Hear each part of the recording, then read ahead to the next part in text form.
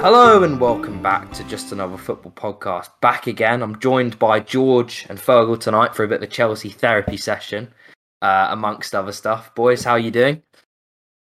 Yeah, very well, very well. Well, not so well with Chelsea. Nice to hear that, George. But no.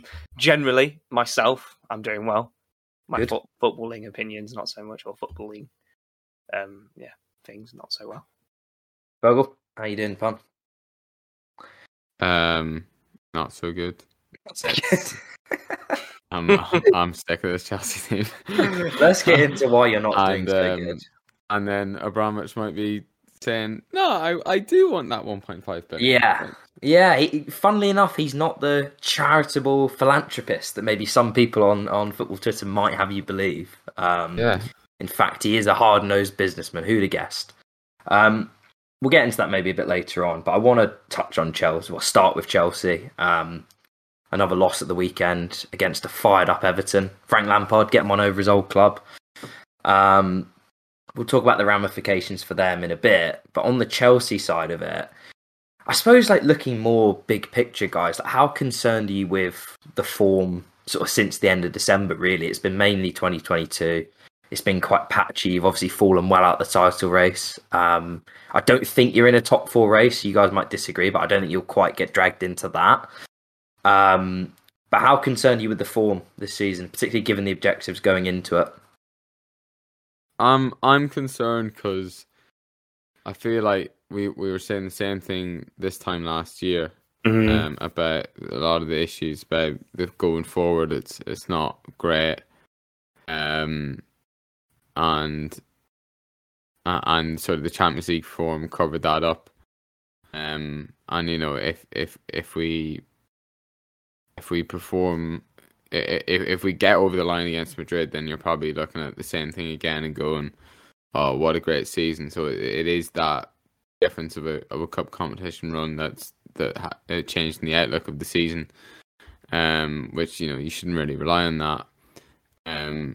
But yeah, it's similar to what we were saying last season. Is like that.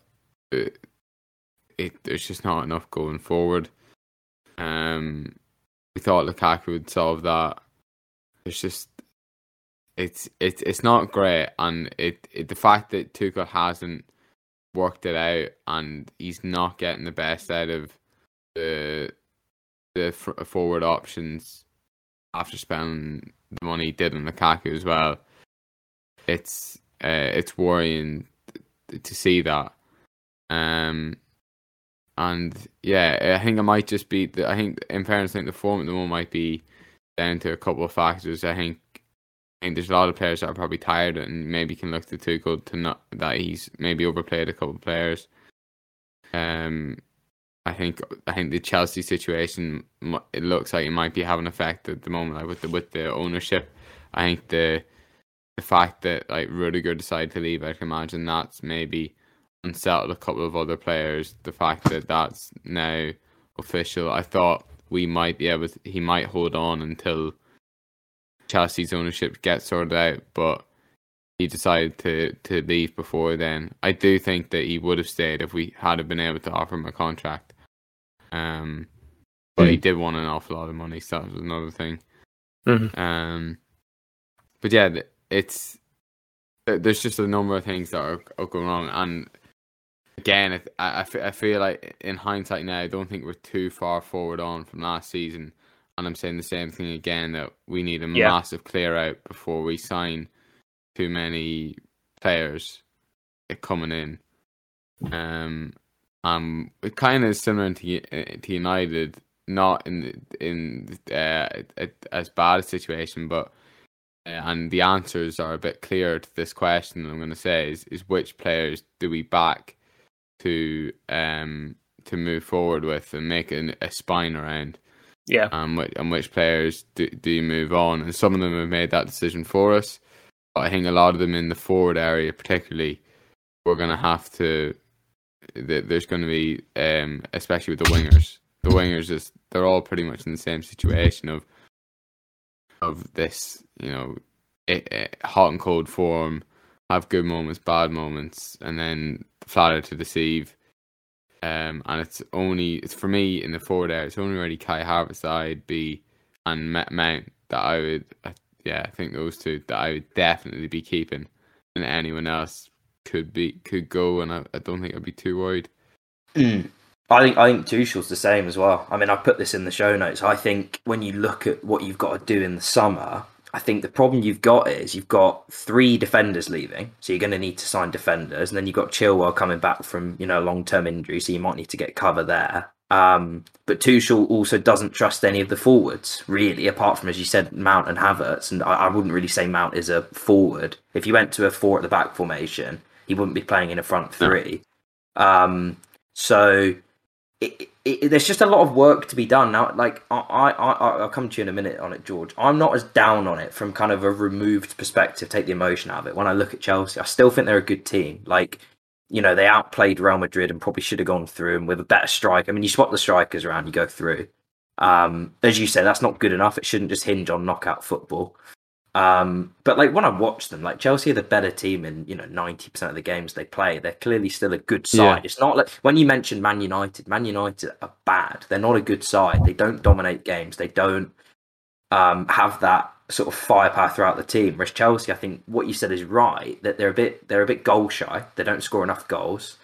I think then that puts pressure on the defense and they've started conceding more. And we've got. I saw a good start with the weekend with Aspilicueta making a mistake that since the start of the season before, we have 14 errors leading to goals, and the only other team ahead of us is Everton on 15. Which I think you could say maybe that's unlucky, maybe that's personnel, whatever. But it's just an interesting stat. But yeah, there's quite a lot I would like to change about the team, in terms of formation. I think I'd like to move away from. One point before George you come in is that I think we haven't played well and got a result since Juventus. Yeah. I have now we've played well enough in some games, but we haven't had like a title, looking like a title challenger, looking unstoppable since that Juventus game where we beat them 4-0. There's been games like Madrid where we played really, really well, and then the result didn't come with it. And the League Cup finals the same, and both those are in competitions where that costs you dearly. But yeah, there's lots of little things that are going on with Chelsea. I agree, it's not the end of the world, but we were expecting to be challenging for the title, and we're miles short of that, and that's really disappointing. And it does. Do you want to come in on this, George? It does feel like we're a long way away from Man City and Liverpool. Yeah. I think for me, obviously, this time last year, or at least after the Champions League win, Tuchel's position was unmoving. There was no way or even indication that he wouldn't be there for the whole of this season. I now think the situation's almost becoming to the point where I'd be backing to maybe look for someone else if there was someone better on the market. I don't think there is. I don't think there is, and I think he deserves to have another year. Which is so strange because usually I'm the Chelsea fan that says we shouldn't sack a manager. I backed Frank, we backed Di Matteo. I even thought Villas-Boas should have more time, which is ridiculous to be fair, and might come up again in one of our later debates about United and whatnot. But for me, there are positives though in terms of if you look at the defenders that are going out in terms of Aspie and Rudiger, or potentially Aspie and Rudiger. We can move away from that back five. I think with those defenders, it was just too much of a risk to play a back four. It now looks like getting rid of Zuma, all kicking cats aside, was a bad decision. I think he's better than Malang Sarr. I think he's better than Christensen. I think he's better than Aspie as well at this stage in his career. Yeah, I think there was just a lot of mistakes in the transfer market. I think there's a huge number of mistakes. When James went out injured, we were looking at Livramento's form at Southampton and going, "Wow, I really wish we had a backup right wing back that we could use." And I think a lot of the blame should fall on Tuchel. I think he's got a lot wrong in the transfer market. I don't know how much. I think he gets a fair amount of say, or at least I hope he does. But I'm not too. I think he had a say over Gerhi or Magnan Sarr. Yeah. Would you? Yeah, and Gerhi, that's someone I did completely overlooked. I mean, again, like you said, I would say Gerhi is a better player than Malang, so I'd probably say he's better. Tamori. All three of the guys you let go. Yeah. That's Frank. That's a Frank decision. Something I'm not happy about either. But Chelsea will always have money to cover up mistakes, or it's not certain now, and that makes it even worse. I don't know. I think it's fairly certain with the bids that are coming in. I think Chelsea will have money to spend, and we always will. We bring in a lot of capital as well. We're not one of these teams that have to fake sponsorships. We do have a large. You're running at a loss, George. I think the point is, George, you're not going to have kind of this approach where mistakes can just be written off. You're right when you point out, like, you're. It's not like you're just going to go back to the days of cars behind the goals and all that sort of stuff. But equally, you're not just going to be able to write, like, how many poor signings Chelsea have made over the years, and everybody makes them, but it kind of doesn't matter. It's okay, write that off, go for another one next year. Paying managers out of their contracts. It's unbelievable that years in advance. But I think the manager thing is more significant than the players. But Chelsea have such a large number of players to shift on every season. So Deadwood that covers for most of the signings. Now, I'm not saying we always are in the net positive. We're not. That'd be a lie. However, and yes, we do run at a loss, but the loss is largely due to wage expenditure and also paying out managers. Now, I think not re-signing Rudiger is a massive step towards fixing the wage structure at Chelsea. I mean, Callum Hudson-Odoi is on far too much money. Rudiger does not deserve 200k, above 200k. I'm sorry, he just doesn't. That's just not tenable. Well, no, not when you consider. My opinion changed on the Rudiger thing. I was firstly annoyed at Chelsea, but then the amount of money that he ended up being asking for, I was as you said, it doesn't work within the structure. It was a lot over 200 from what I was. I was seeing 300. 350. Up to 4. I do understand it. Yeah. Go on. I think you wanted to say something, Phil. Well, it's interesting as well, the amount of. I think it's going to be a big summer for Chelsea. Well, it is, because there's new owners. They're going to have to make their mark. We'll see how willing they are to spend money on the team. What they're willing to write off, especially being the first transfer window. Are they able to just go, yeah, we'll write off Lukaku. We'll just get rid of him and fix the team. But there's a lot of I went through it in my head, the amount of players that have been linked away and getting talked about away are near the end of their career, and yes, a lot. There's a lot. There's like Jorginho, Sarr can't ever play for Chelsea again. I'm so he's just not up to it. No, he's not. No. So you've Rudiger, Christensen, Azpilicueta might go. It's not guaranteed, but he could go. I don't know if he should go either, because we genuinely might need him for cover just because of how many other people that are going. Jorginho could go. Alonso's getting linked away. Then you've got front line of Lukaku, Werner, and all the other wingers. Any of them could go, and I think it'll be a case of who gets bids and who doesn't as to who stays. And so you're talking half the starting 11. Mm-hmm. Kepa could go as well. Alonso. And there's a lot of seniority in there. There's Rudiger, Jorginho, Azpilicueta, if he goes, be massive. Alonso. A lot of big senior players and it's been talked about how crucial Rudiger is to Tuchel in terms of being a leader in the team. So it's gonna be it's not gonna be an easy summer to replace all that.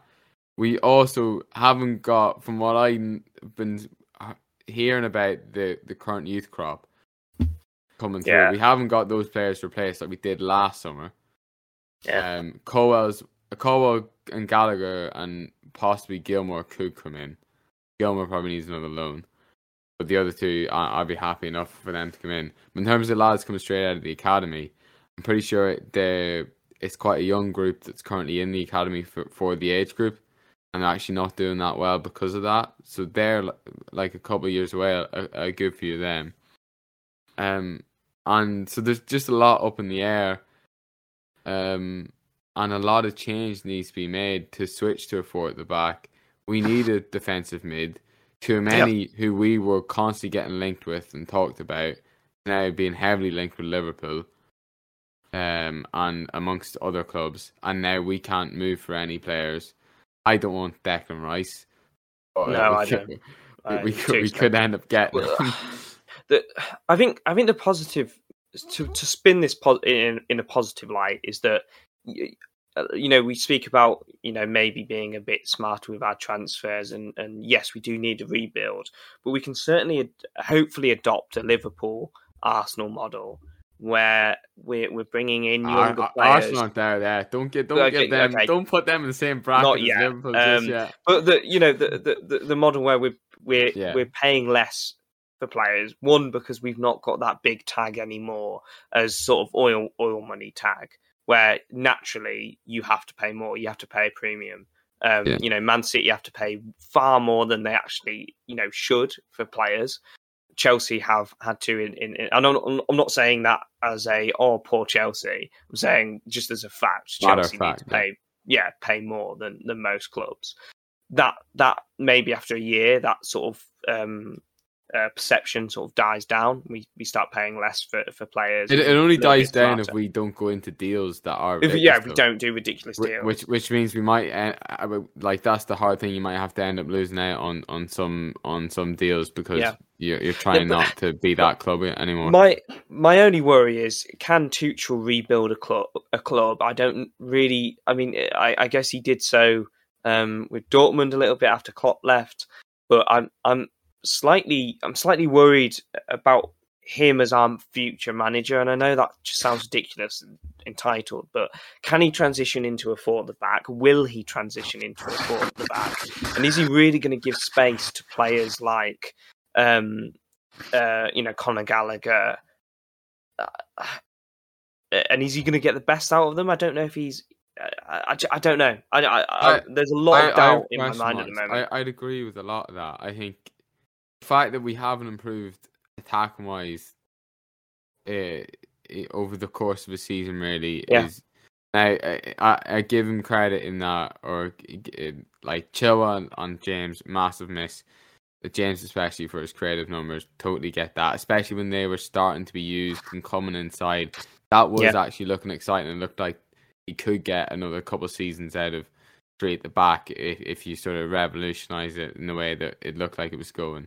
Maybe there is a future there, but the fact that the attack without them two players, we've been really poor attacking wise. Really, he hasn't been able to get a tune out of anybody consistently, apart from Mount. Really, does it come down to Lukaku or Tuchel in this summer? Like, do we have to get rid of Lukaku? Tuchel wins that. I don't. For me, I don't think so. 90 million pounds, and I don't think we recoup that or anywhere. But 90 million pounds, and it's not the new owners who bought that. It. That's They don't have ownership over. I know, but I still. In fact, I don't even know if I prefer Tuchel or Lukaku. And I know that sounds ridiculous. I think another manager that can get a tune out of Lukaku, that, and I believe that potential is there, would be more lucrative than You saying Tuchel. Conte go in for Chelsea? Inadvertently. I do. For the audio listeners, George has a wry smile on his face, shrugging his shoulders. I've got to be consistent here, given what I said about Pogba last week, and I didn't agree with the excuses being made for him. It's exactly the same for Lukaku. When you cost 90 million, you've got to be a self-starter. It can't be on a manager to have to build the team around you and have the perfect, as Ali likes to call it, working conditions to succeed. I think he's got a lot to answer for. It was quite damning, actually, on Sunday. Chelsea chasing a goal, not really threatening, looking like they need a presence up front. You never thought Lukaku was coming on, did you? I mean, he was just glued to that bench. Yeah. I just could not see him coming on. And you've no hope even if he did come on. No. No, quite rightly, he's not coming on. Like, there's a reason, you know? Like, he's been playing that poorly. Yeah, I don't know. I think there's something deeper there, but potentially that's me being naive. I mean, I definitely think we like. There's constantly on Chelsea Twitter, you'll see pro Lukaku and against Lukaku. A lot of the pro camp would say he's making loads of good runs, similar to what the pro Werner camp were saying. He's getting like the two of them like to play in behind a lot of the time, and they're not getting picked out. And again, is that and that's a Tuchel problem if like in that definitely. Regard. But yeah, neither of them been good enough in the rest of the play to really justify like oh, you're really not getting the best out of them. They really haven't shown anything. And Werner's mini purple patch seems to have died off a cliff. A few good games, and he's I was good while it lasted. Fair play to him. He like Chelsea, very inconsistent. I want to just quickly talk about Everton.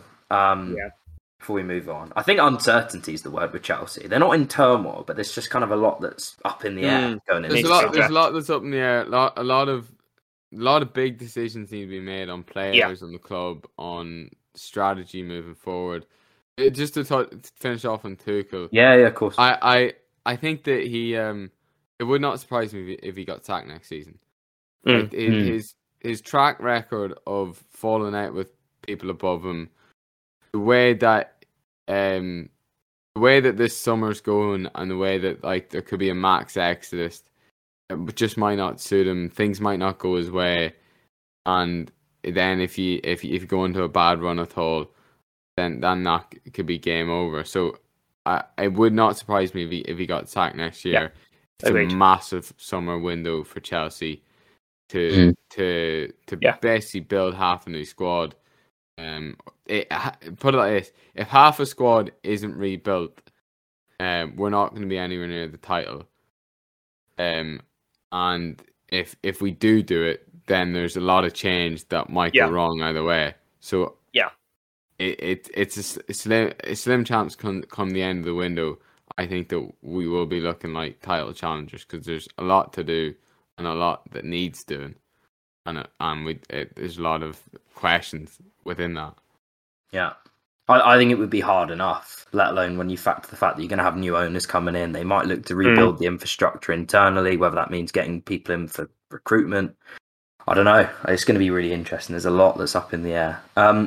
Quickly on Everton, big win, gutsy win. I mean, it wasn't pretty. There was a lot of shithousery going on, but they needed to win. They needed to respond to Burnley's victory, and they did that. Where does this leave the relegation battle, do we think?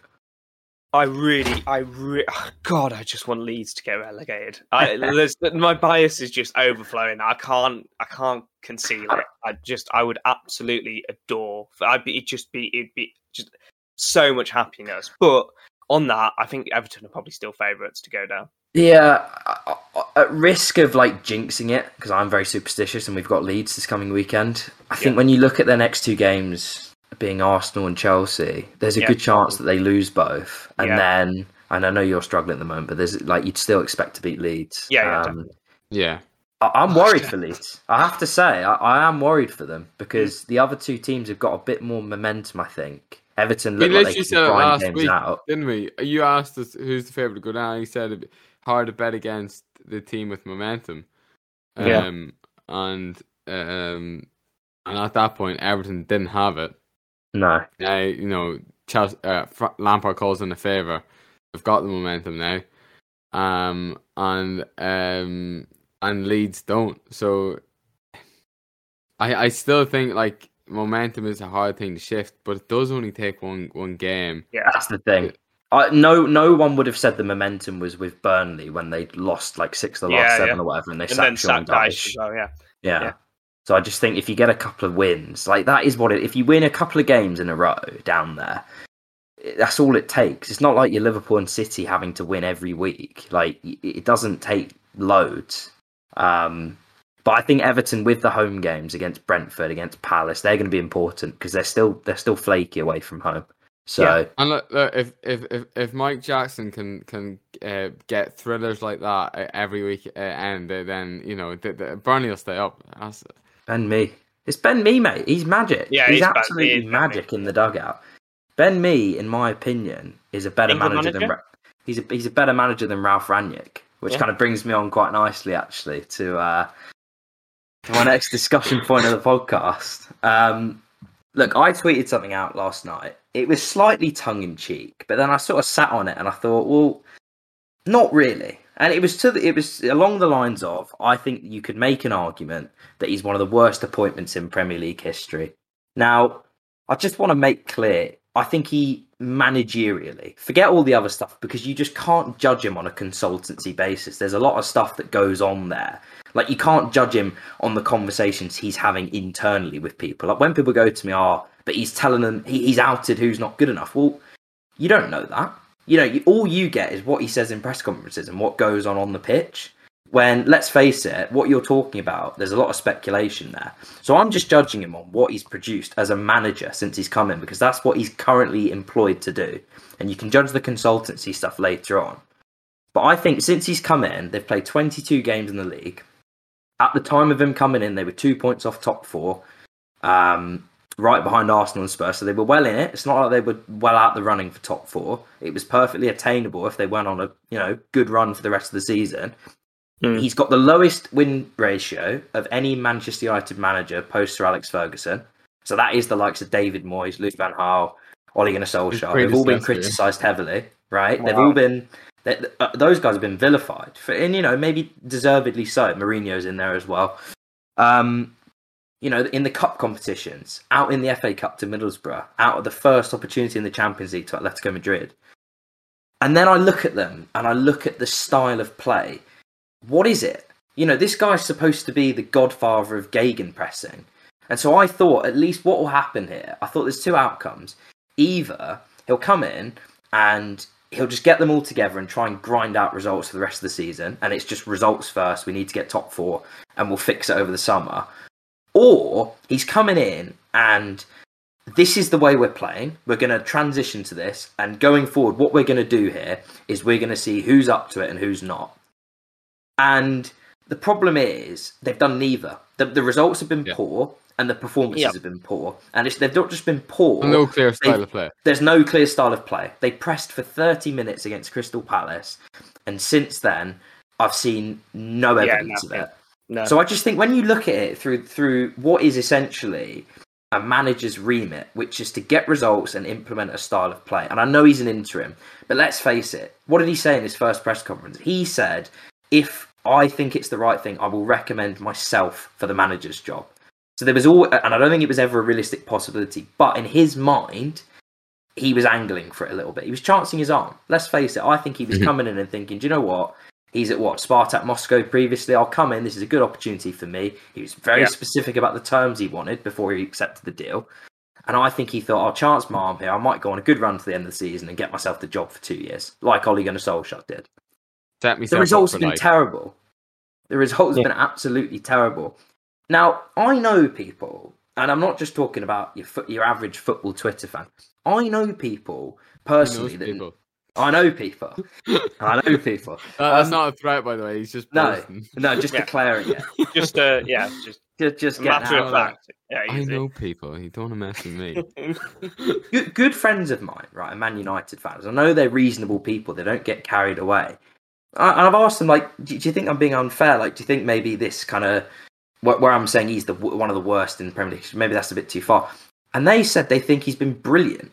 I mean, I cannot understand for the life of me how you can possibly say a guy that's come in, the football's been bad and they've got bad results, has been brilliant. And it's kind of this idea that... The Man United equivalent of Thai.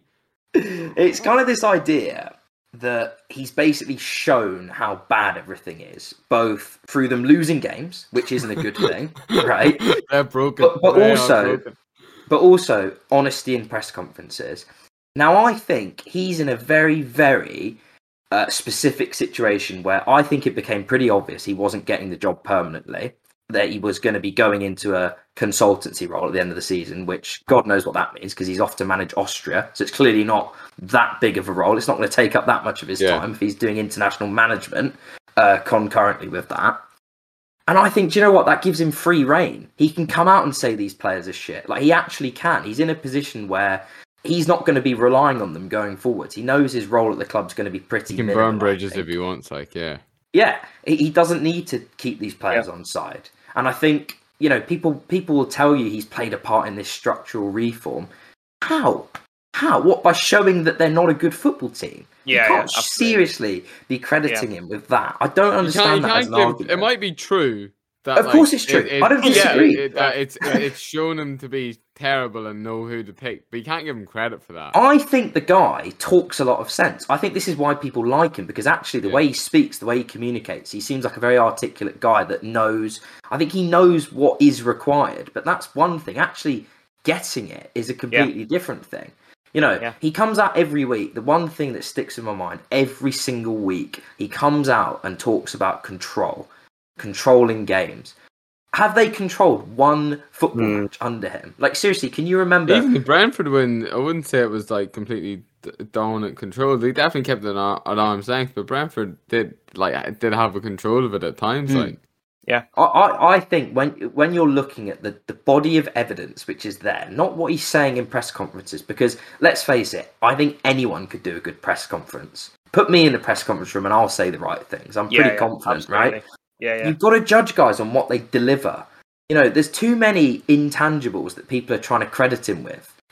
He wasn't responsible for getting Erik ten Hag as manager. It's pretty well known he wasn't influential in that selection process. It was taken above his head.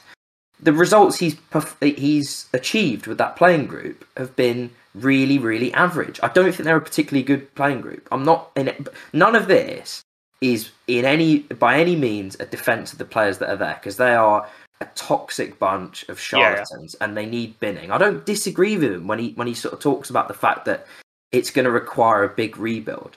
But when I judge him on what he's been there to do, it's to manage the team to the end of the season, to get results. Yep. It's not been to give a good press conference telling everybody how bad it is. And actually, I was just going to say, even if you're going to be kind to him and go, right, okay, this team is so bad and it actually long term isn't beneficial to grind out results. What they need is a transformation and a clear style going forward. That hasn't been done either. So even if you're trying to be kind to him, not in the slightest. It's not about results now. It's about the future. It's about this and that.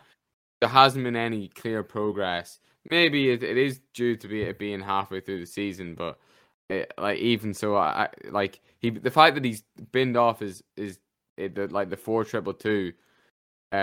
He abandoned it after 4 games. 4 games it took. They played it. I think it was Newcastle and Norwich, wasn't it? Those 2 games. Yeah, it was this is a new manager, new style of play. Gegenpressing, godfather of German football. Here we go.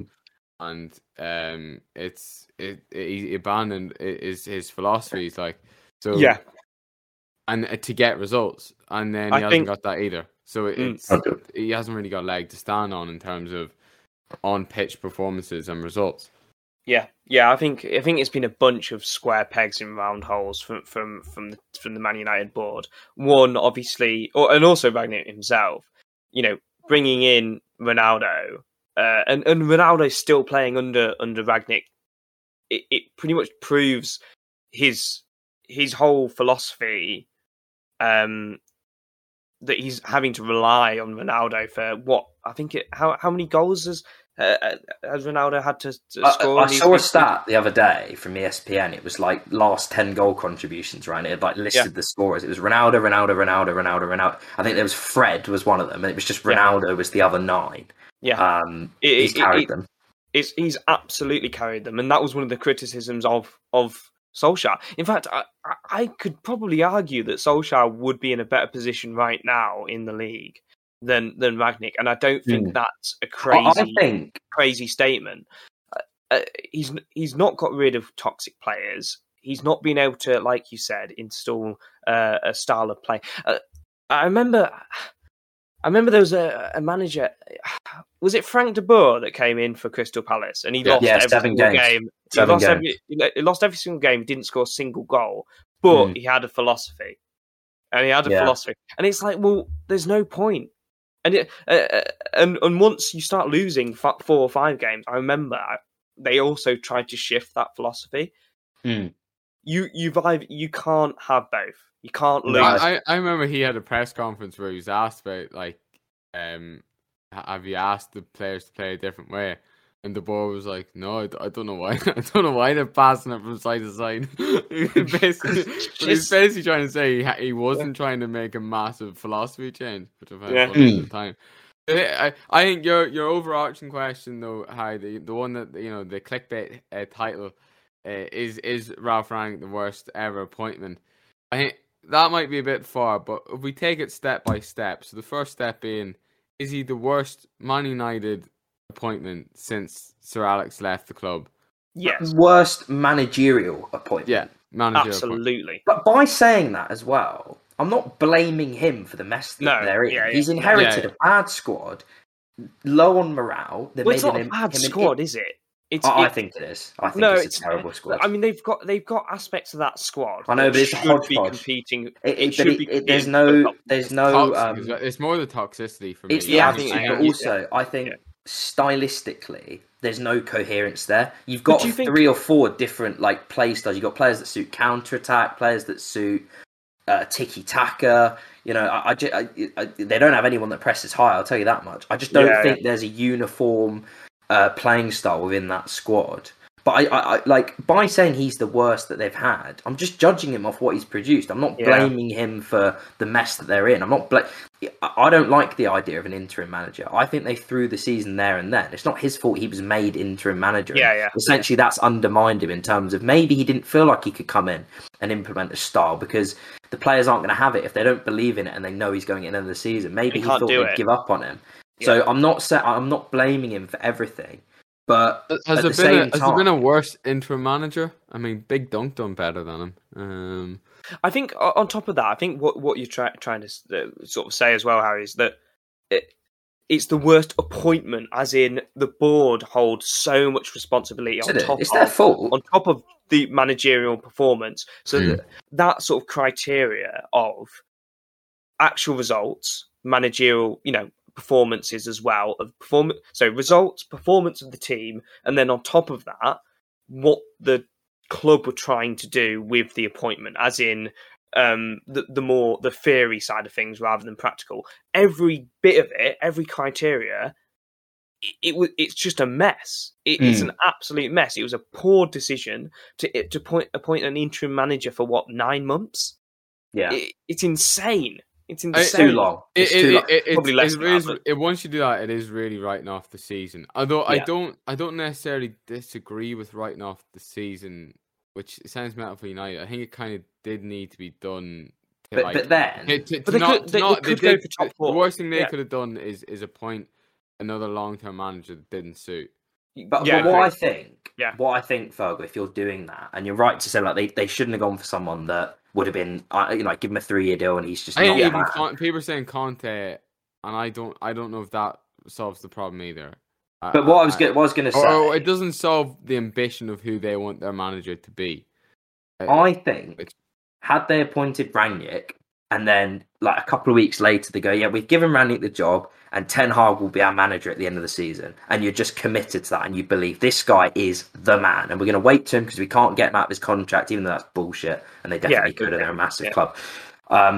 This is our guy. I think the thing that undermines that for me is, up until recently, but with everything you're sort of led to believe, what you read in the papers and online and that, they've kind of been umming and ahhing between Pochettino and Ten Hag. You know, they haven't decided which one it was going to be. And I think when you're doing that, it undermines the idea that, look, we have a process, we're going to wait for the right man. Well, you're still weighing it up with a few weeks of the season left to go. It just makes a complete shambles of the whole thing. I think what it is, though, for me, I think the reason I suppose I feel quite strongly about this is I'll come back to it. I see people praising him. It's one thing saying that he's not responsible for this, but actively praising him for a good press conference. I'm sorry, you could get a fan to go into the dressing room and tell you who aren't good enough out of the players. Like, that is not hard to do. That is not a skill. Saying to everyone, they're not good enough, they're not good enough, they're not good enough. I can speak on this as a fan. We've had it at Arsenal before where people go, they're not listening to us enough. Like, they've got to do this. No, I don't want them to listen to the fans. I want them to know better than the fans. I want them to be one step ahead. You know, being a good manager or being a good technical director is not listening to what the fans want and doing it, because they're fans at the end of the day. Like, there's a reason they're not running football clubs and in positions of power. So I'll come back to it. I don't think he's the worst. I think that was a bit like of hyperbole, but I think he's been awful. I think he's been really, really bad. I think like what they've produced under him has been nothing short of a shambles at times. And however much he might want to abdicate responsibility from it all, he is a big part of that in terms of this is the way they've played under him. He can't distance himself from that. Yeah. What is the biggest title we could give to Rangnick? Is it worst Man United appointment since Sir Alex? You know what I think? Could you go top 6? I think he's been the biggest disappointment, because everything I was hearing when he came in was he's the godfather of gegenpressing, and he's made Klopp and Tuchel. I thought, okay, this fella's going to come in, and they might not get it right at all times, but what you're going to see is they're going to press the bollocks off everything, and it's going to be fun to watch. It's been dreadful. Like as George said, I don't necessarily agree. I think Solskjaer was done. Like the players just weren't playing for him. Yeah. So I don't think he could have continued. I think it was untenable. But the fact that it's even a debate whether they should have kept him over getting this guy in, it kind of tells you that he's not done a good job as a manager. I don't care about all the other stuff. You can't judge that because you're not seeing it. You can't accredit him with stuff that you have no evidence that he's been influential in. I just can't understand that. Most disappointing Premier League manager in Premier League history. Most disappointing manager. That's a good way of putting it, actually. I think rather than worse. I think it's better to say the way that you said it before and put appointment in, because it's not all in him. True. Most disappointing. Yeah, it's not. It's just not. It's just fallen so flat. Especially when you think, okay, they've come out in the first 30 minutes against Palace, and this is going to be the way they play. And I know you always get a new manager bounce, but it's just been such. I mean, I've loved it. I love seeing. Yeah, I've loved it as well. I really do. But if you're judging it for what it's been a complete disappointment. It's been such a... Sorry, I didn't mean to cut you. Can any Man United fan truly, in their heart, genuinely say that they are happy with the situation they are in? I think that's... But a lot of it, George, a lot of it as well is this kind of blind optimism, and it might bear fruit that they're projecting onto Ten Hag. They feel like this guy's going to come in and save them. That's honestly generally the sentiment among Man United fans that have any optimism. It's all on Ten Hag. Now, how you're accrediting Rangnick with any of that, that's the problem, isn't it? I don't get the connection there. Yeah, no. But they basically feel like they've been listened to over getting him in over Poch, and that this guy's going to come in, he's going to rip it all up, and they're going to be playing great football next season. I'm telling you now, if they're 7th in the league next year, playing shit football and not going anywhere, people will have a very, very different view on the job that Ralph Rangnick has done this season. Yeah. I'm telling you now. And the Ten Hag thing, like, I think a lot of United fans think it's done, dusted. We'll be back to greatness again, or like he maybe not back to greatness, but he's definitely the right man for the job. I think there's still question marks over him, as how well he suited over Pochettino. I think I still would have went for Poch over Ten Hag personally, with a lot of things, but it's. I mean, there's just so much going on with United that needs sorted. The director of football situation needs resolved. It looks like Ralph Rangnick won't have any input in that sort of level. This is another thing. Like, people need to get real, right? If this guy has been influential in all of this stuff, do you really think they'd be letting him go off to do a managerial job with Austria at the same time?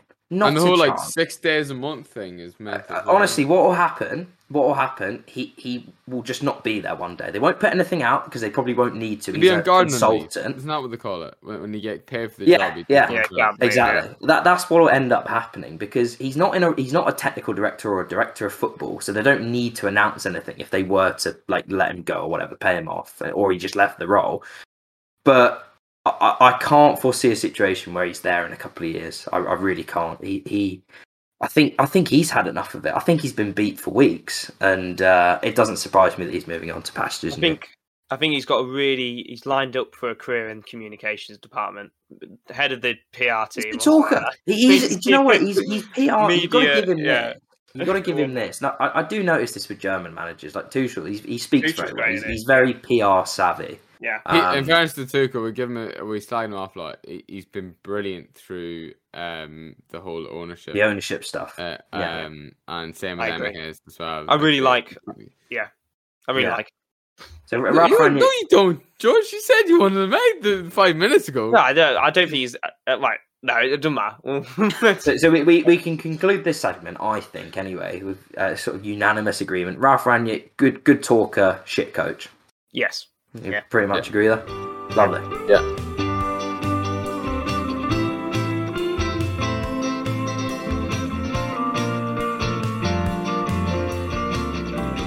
Liverpool through to another Champions League final. They made hairy work of it. Actually, I don't think I've ever seen them as poor as they were in the first half. Well, certainly not for a while. Anyway, they probably played some worse stuff under Hodgson and co. But it's been a while since I've seen them that poor. And it looked like the European specialist Don Unai Emery was going to get it done again.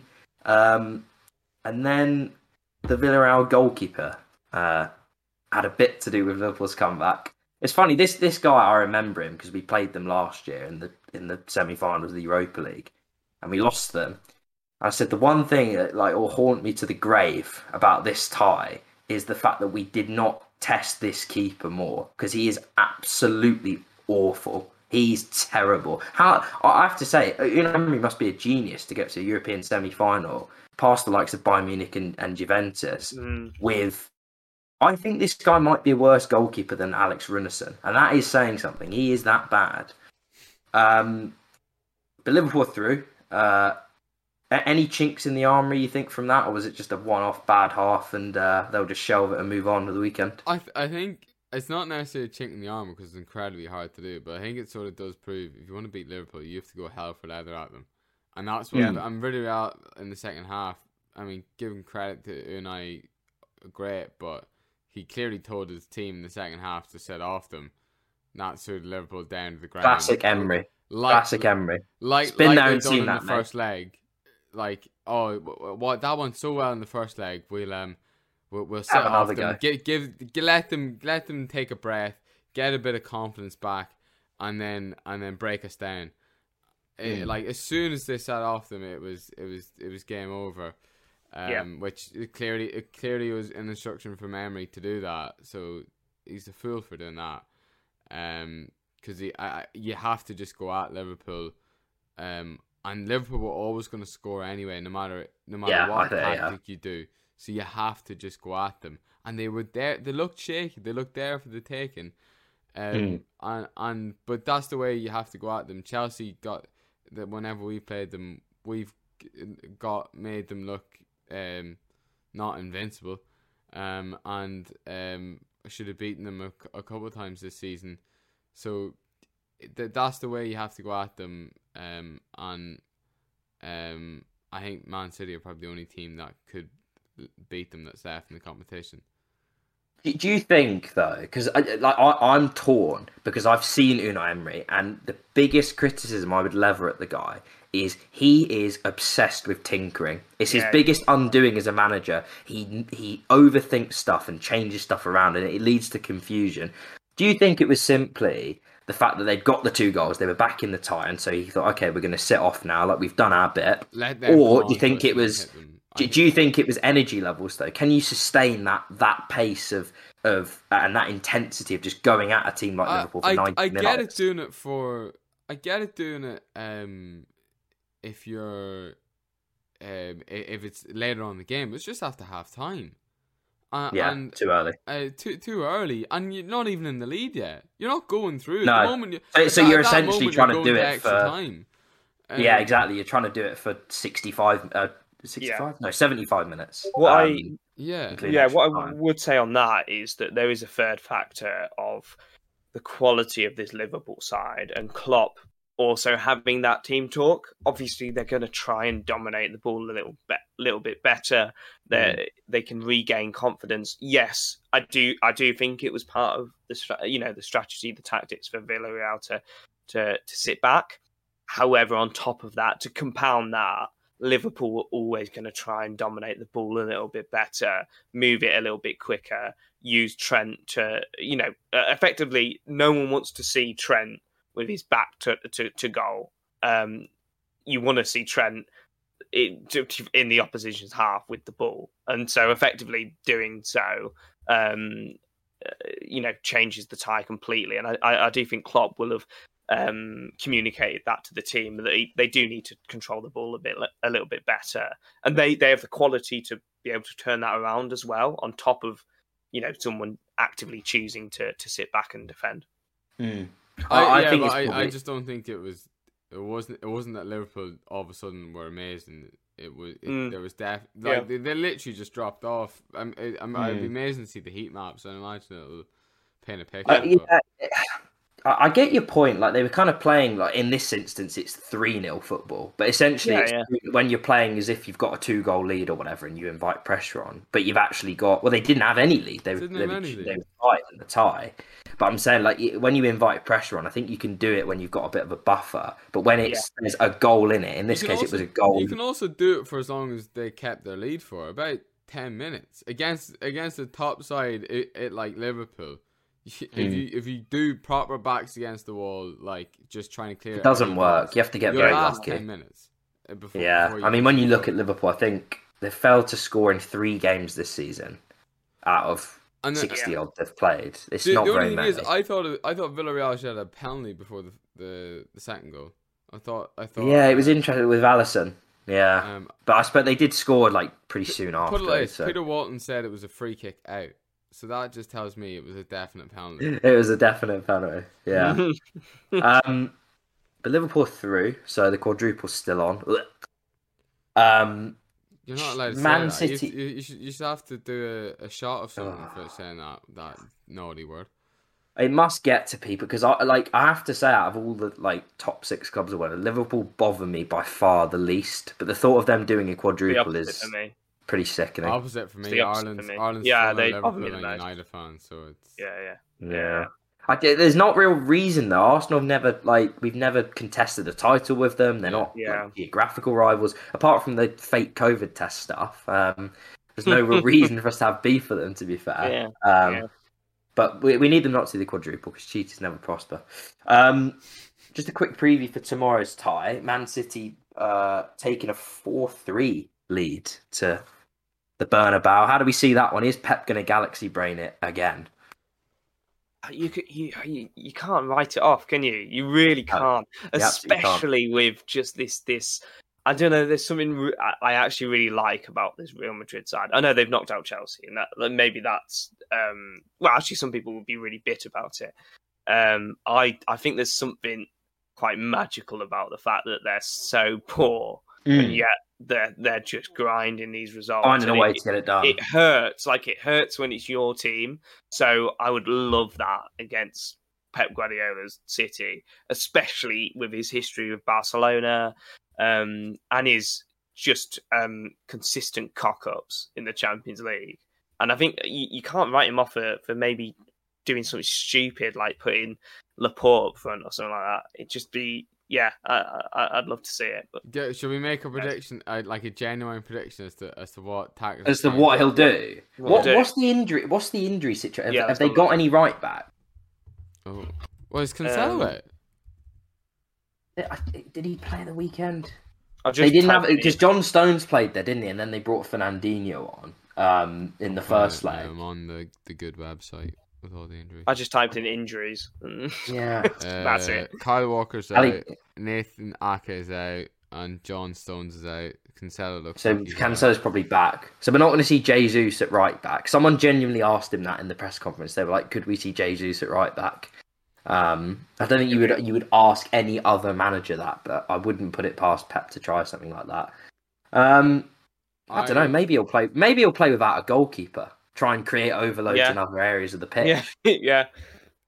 Kyle, because you have to have a goalkeeper on the pitch. So Kyle Walker, goalkeeper. Goalkeeper right back, and he's injured, mate. He's injured. No, injured Kyle Walker in goal.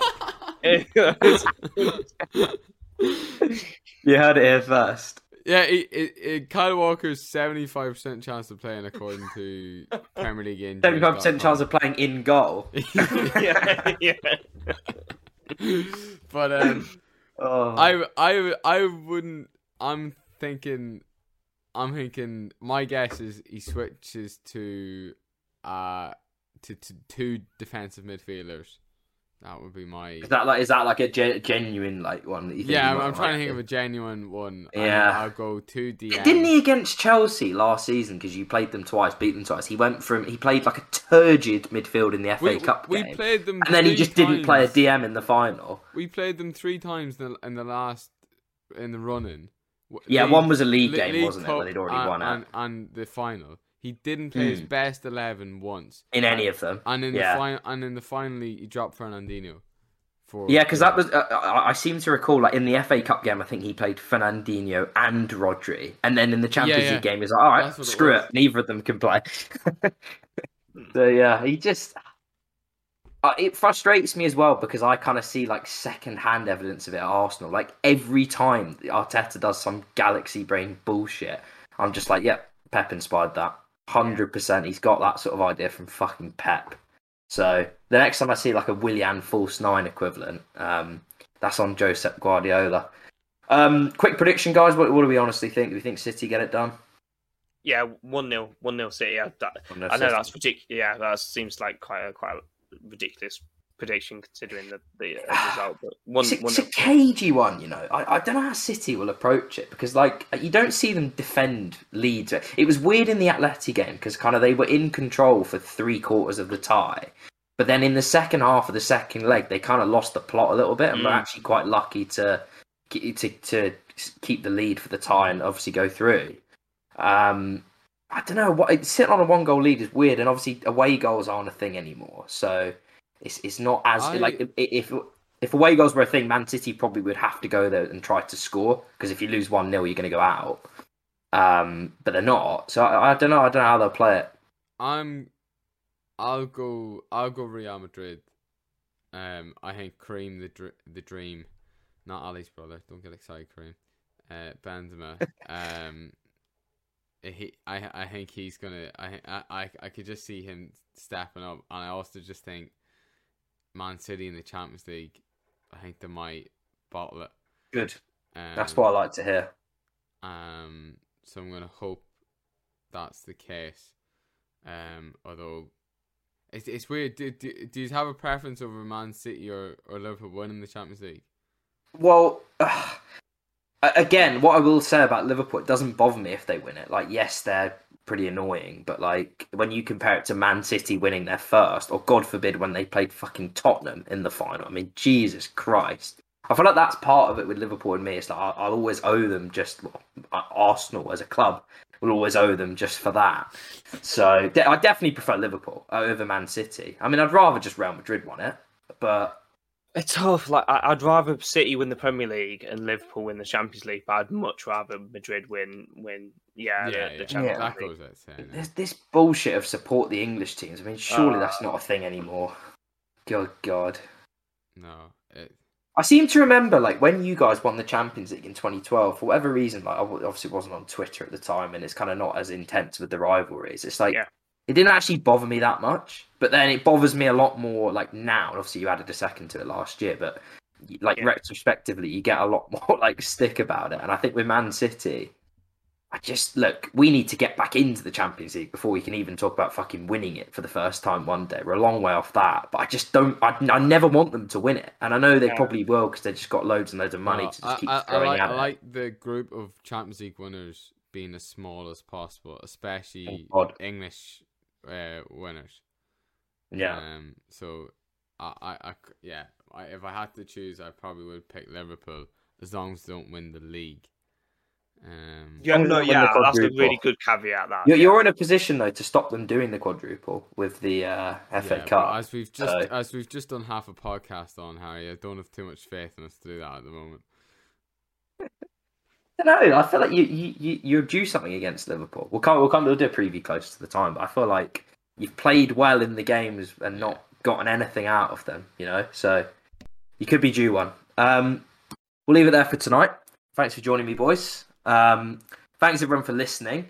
To any Man United fans tuning in, I will give you a right of reply if you think we're being absurd about Ranić or indeed the overall state of your club. We are looking to do some Man United podcasts over the summer because I feel like there's a lot to unpick. I don't think one podcast does it. Your Twitter handle's Tactical Ali, isn't it? Yeah. So Tactical Ali is my Twitter handle. So if you want to send me any abuse, just direct it there. Lovely jobby. Thank you very much for joining me, boys. Get your tweets into Tactical Ali, and we'll catch you all on the next one. Cheers.